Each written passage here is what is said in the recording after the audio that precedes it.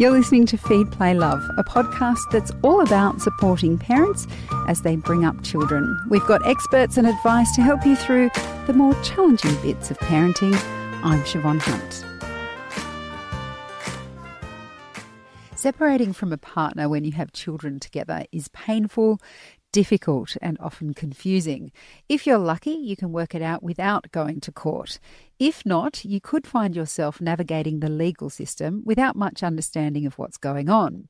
Zoe Durand has worked as a lawyer for 12 years in family practice. She's seen firsthand what families have to go through when separating. She's a nationally accredited mediator and family dispute resolution practitioner. And Zoe's also written a book. It's called Inside Family Law, Conversations from the Coalface. And she's now launched a podcast to help cast some light on the subject of separation in the Australian legal system. Hi, Zoe. Hi. Thank you for having me. Now, there's a lot of resources there. Sounds like people need a lot of support with this. Yeah, look, I think that a lot of the clients I've helped, they sort of have a bit of a team. It's a divorce team. They've got their lawyer. They might have a counsellor as well. They might start doing something else to support themselves through the separation. Because the thing is, ultimately, if parents are supported and going well, usually that will flow on and the kids will be going well too. Okay. If parents are falling apart, it's going to affect the children. Yeah, and if you've got that support structure that's helping you, what do you see as the most common difficulties for families when they're going through a divorce? Separation. Yeah. Look, there's so many difficulties, but I think what I'm seeing, and I'm really glad that we're here today to talk about it. I'm just seeing a lot of a big problem with children exposed to conflict. People think that's the separation that affects children. It's not specifically the separation as such, like the fact that the parents have separated. It's the exposure to the ongoing, I'm not talking about one-off incidences, but an ongoing endemic conflict. And that is what changes children and actually changes who they're going to become as an adult. And I see, and I'm certainly not trying to take away, because family violence is obviously a really serious issue too. And I'm glad that's getting some coverage in the media, but I'm still not seeing, I don't think, enough coverage in the media. Maybe it's not very interesting or exciting to talk about how much conflict and exposure to conflict really affects children in separation. From what I've seen on the outside looking in, when parents are separating, it can go a number of ways. Obviously, a conscious uncoupling. Oh yeah, is the ideal. Gwyneth Paltrow and yeah. Which I have seen people really try their best to do it that way, but you both have to be on the same page for that. And if you're separating, there's a reason why you're separating. How can people deal with it if they're trying to make it a nice, smooth, well, not nice, but let's just say a smoother amicable separation. But the other person is just making it very so hard. difficult. It's very hard then if they're not both on the same page. I think sometimes what I see is, I don't doubt most parents, obviously, well, hopefully the vast majority of parents really love their children. But what I see is that when parents separate, sometimes whatever love for their child, that can kind of become subsumed by the need for revenge. It's like they get swallowed up by the need for revenge against the other side. So even though there is that background of love for their child, that it kind of takes, the revenge kind of takes over that. That's what I have observed, sadly. And you say when you see people, they often have a team of supporters. It's so common. Do people speak to counsellors? It feels I wish they did, and they do sometimes. I do encourage the clients that I see to see a counsellor. But the ones that are hell-bent on revenge probably aren't talking to anyone, right? Probably may not be talking to anyone. But I think sometimes it would help if they were seeing a counsellor, because maybe they could process, because it's normal to be angry. If you're separating, you're probably going to be angry at your ex-partner, you're going to be angry at the situation, angry that your life didn't turn out how you thought. I'm not trying to say that people should repress their anger, but perhaps they need to just find the right forum for that and channel that in the right way with a counsellor or, with a walking buddy and their friend, their best friend who they can complain to about it, who's not going to repeat it back to the family and the child. You know what I mean? It's about managing those emotions in a healthy way. Go and do kickboxing. Go and see a counsellor. Don't try and use your child as a tool to sort of beat the other parent with. So I'm not trying to at all say that people aren't entitled to their emotions. Parents and children are both going to just feel what they're going to feel about a separation, and it's not healthy to bottle those emotions up, but it needs to be processed in a healthy way. Now, you're a mediation lawyer. I do both, mediator and lawyer. Yeah. Yeah, because I was going to say, in the process of separation, you can get mediation before you go to court. Is that you right? certainly can.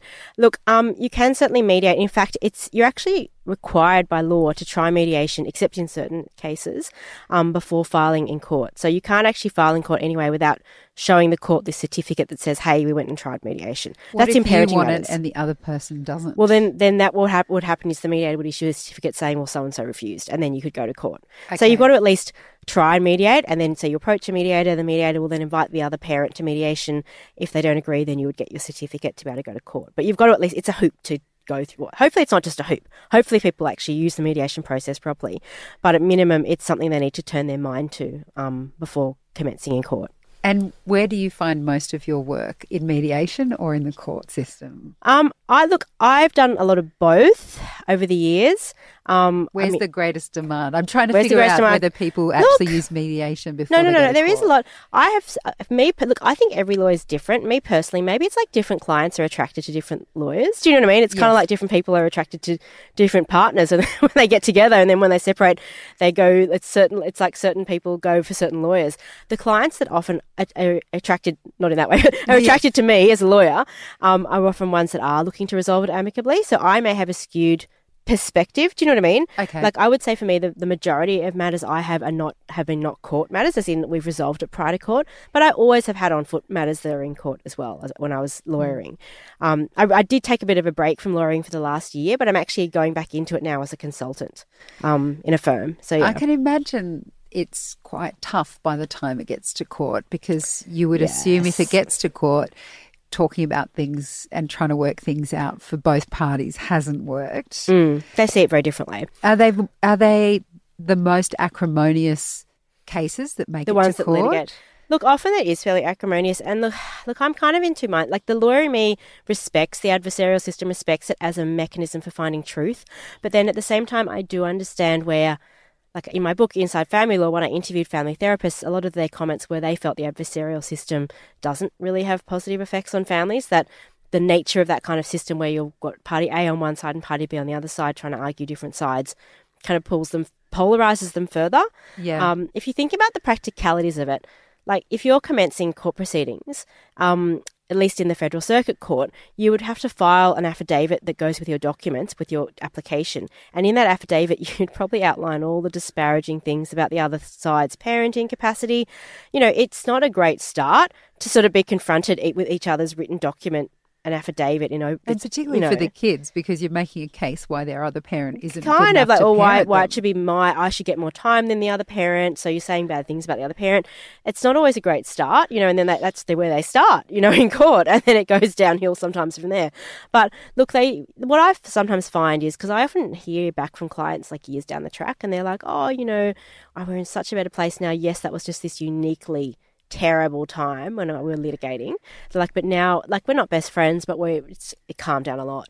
And I often see that people say that their like co-parenting relationship with their ex, just give it time. Like, it's when you first separate, it's very difficult, I think, even if you don't go to court, although perhaps going to court could make it worse. It's in some cases. But even if you don't go to court, there's just a lot of feelings that come out. We're emotional beings. So when we separate, it's everything. It's like you thought you'd spend your life with this person. You thought you'd have children in the context of a relationship together. There's obviously reasons you separated. You might have different parenting styles. You might not like the way they parent. And people often feel cheated. They feel ripped off. They feel angry. They only see what the things the other person's done, not the ways they've contributed to the situation. And it can be just very... like the grievances can just kind of build and build on themselves after separation. You can see that happening. When it comes to, let's just go back to the beginning, Sure. when you know that you're separating and it's just too much and you have to leave that situation. I'm not saying that it's violent, it's just not working for anyone. And so I don't want to be with this person. Yeah, I don't want to be, I'm going to leave. Do you forsake any rights by being the person who leaves that situation? Do you mean if you left the home? Yes. And if you leave the family home? Because I've heard of women who've tried to leave, who've just ended up saying, this is too much, I'm going to leave.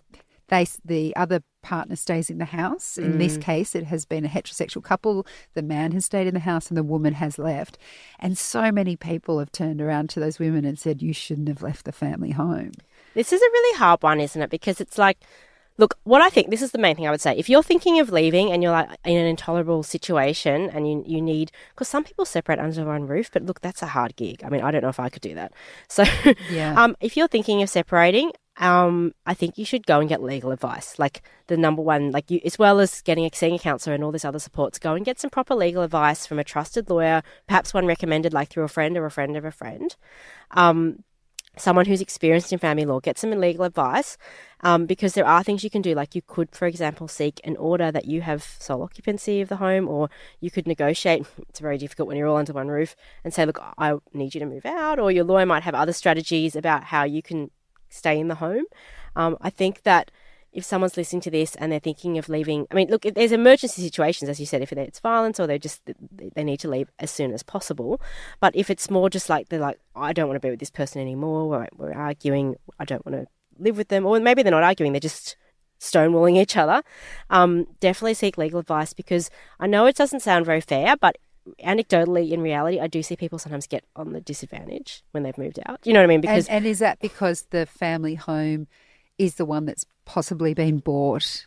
There's an investment there? Well, what I see happen is, okay, so what happens is the spouse that's then staying in the home, and it could be the man or it could often be the woman, they sort of get the tactical advantage because they're in the home with the children, they've got the former matrimonial home, and the other side's wanting to hurry it up. They're like, we need orders, I need arrangements to see my children, we need to get the property sold or whatever so I can get some assets.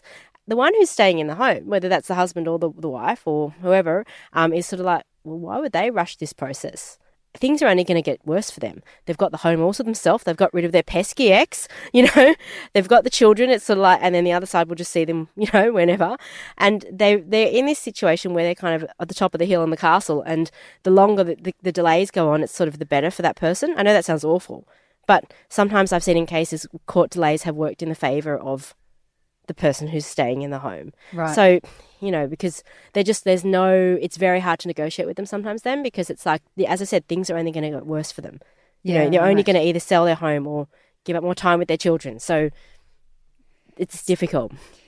But if someone's in an urgent situation, they should act, appropriately. But definitely, I think either way, seek some legal advice about your situation early. And what if people are thinking, because this often happens as well, if there's a stay-at-home parent, they may not have access to finances. And when you advise perhaps go see a lawyer, they might be thinking, I don't have any money. I don't even have access to our accounts. How can I see a lawyer? What do you do then? Look, it's difficult. They could at least, I would say, see legal aid. Legal aid have like a drop-in service. At least they did when I was there. I believe they still have it in the city. I know at other legal aid offices, if you just Google search legal aid, like initial free advice, a lot of legal aid centres will have that initial free advice. I know that there are some law firms, I'm just trying to think off the top of my head, if you sort of put something, if you push around into it, maybe ask around through your mum groups or dad groups, there are law firms that offer that initial free consultation. Or at least they would give you like a free 15 minutes on the phone to sort of assess whether or not you can come in or ways around it. But definitely as well, legal aid offer that free initial advice. Yeah, just to know where you're at. So I think the thing that most parents will worry about in this case of separation is their children's well-being. Sure. With all of that stuff that comes with a separation or the emotional pain, what's the best way for couples to support with the children? And work out ways that their children can survive the best. Look, I mean, there are sort of extreme circumstances, like if you're talking about family violence or abuse, but putting those to the side, if you're talking about a situation where there aren't those immediate like safety issues, obviously I think it's beneficial for children to, no matter what happens, tell them that they're loved, that they're supported, that the separation's sort of between the parents, it's nothing to do with the children, and to not just say that, but to show that as well. To as much as possible, not use the children as messengers. Do not use the children as go-betweens. Do not use the children to look for them to validify your views about your ex. And again, I'm not saying repress your emotions, but go and vent to your best friend or something. Like, go for a power walk and vent to your best friend when you get time off. Don't use the children to complain about your ex-spouse. So as much as possible, the children to feel loved and supported, and to at least feel, even if you sort of have to fake it till you make it, that mum and dad or mum and mum or dad and dad are still friends. That would be the best way to support the children through it, and to let the children have the space to have their own emotions. Sometimes children, might react really angrily to a separation. Sometimes they might seem to be fine. And sometimes they might seem to be fine, though, because the parents are somehow giving the message that they're not allowed to be upset about it. Okay. Like they don't want to see the kid crying or upset or angry about it. So I'm not saying let them be badly behaved or be naughty at school or, any of that kind of stuff. But like talk it through, like tell them it's okay. Like what are they feeling about? Like they are allowed to have feelings about the separation, their own feelings as well, as each parent is as well. Yeah. Oh, it's so tough. What do you think are some of the biggest obstacles for families within the legal system? Well, I think the delays do not assist. I mean, I don't know how much you've heard about this, but there are huge court delays at the moment. I mean, this is why family law is under the microscope, and people are looking at reviewing it. I think that there's kind of a misunderstanding or a space of misunderstanding around what the actual law is. Like I see a lot of parents that go, oh, there's a presumption for equal time. There never has been an actual presumption for equal time. What it was that if the court found that there was equal shared parental responsibility, which is actually not to do with time, it's to do with decision-making about the child, then they would actually just turn their minds to or consider whether or not equal or substantial time would be beneficial. But it wasn't that direct that there's a presumption for equal time, because that's what it's turned into, I find, in a lot of parents' minds. Actually, interestingly, the proposed reforms are to simplify it down and get rid of that, change that wording so it's more just we're looking at children's best interests in a general sense and looking at certain factors. And I think personally that's a positive. I think that there's misunderstanding around the law. I think the delays don't assist. When you say delays, how long are we talking? So if your relationship breaks down, you separate. From when you file in court, you could be in court, it depends on the registry, but in Sydney it's bad. Like it could be 2 years, wow, 2.5, 3. A child could be out of It loses relevance. It loses relevance. Like I worked as an independent children's lawyer for a while, and I remember like once I even came into this wasn't my fault. I wasn't in the matter. I suddenly got given this new matter, and they said, "Oh, look, we need a children's lawyer in this matter."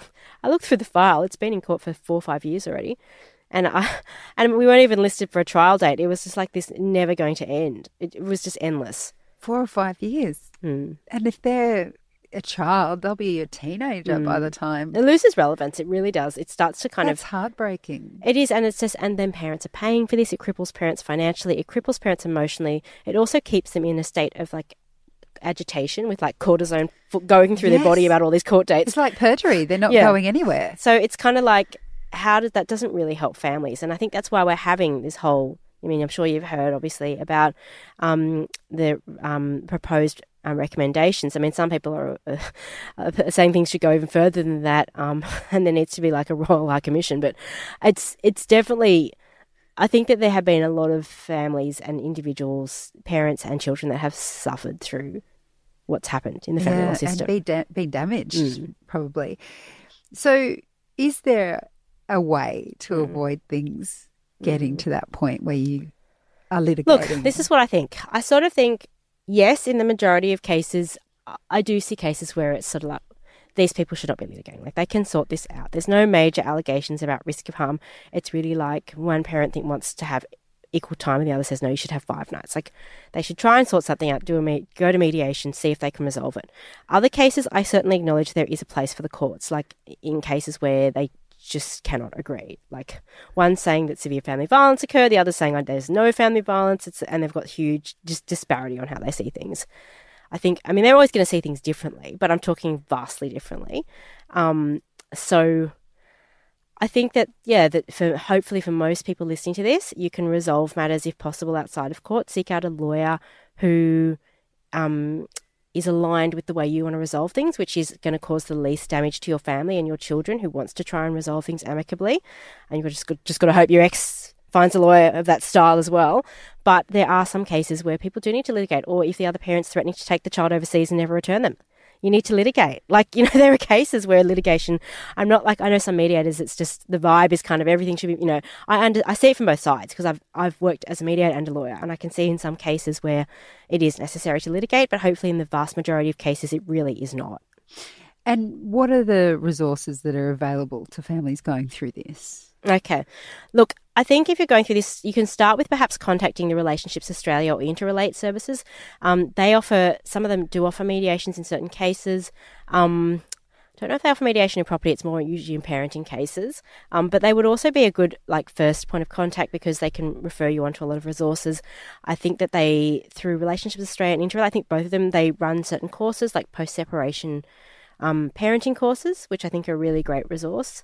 There's some great courses out there like the Circle of Security, They're pretty Parents fabulous, Not Partners. aren't they? Yeah, there's some really good, just as a starting point. Yeah. And then, you could think about, seeing a counsellor or a psychologist, like a private psychologist, or perhaps Relationships Australia might have some kind of referral there. I'm not sure, though. Don't hold me to that.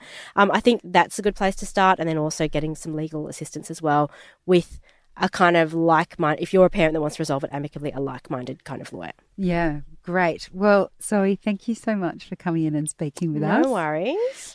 That was Zoe Durand. Her podcast is called Inside Family Law with Zoe Durand. It's available on Podbean.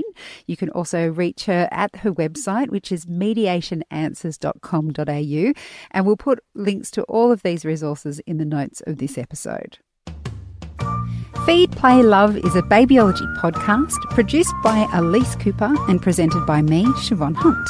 You can get in touch. We'd love to hear from you. Email us at feedplaylove@theparentbrand.com.au. See you next time.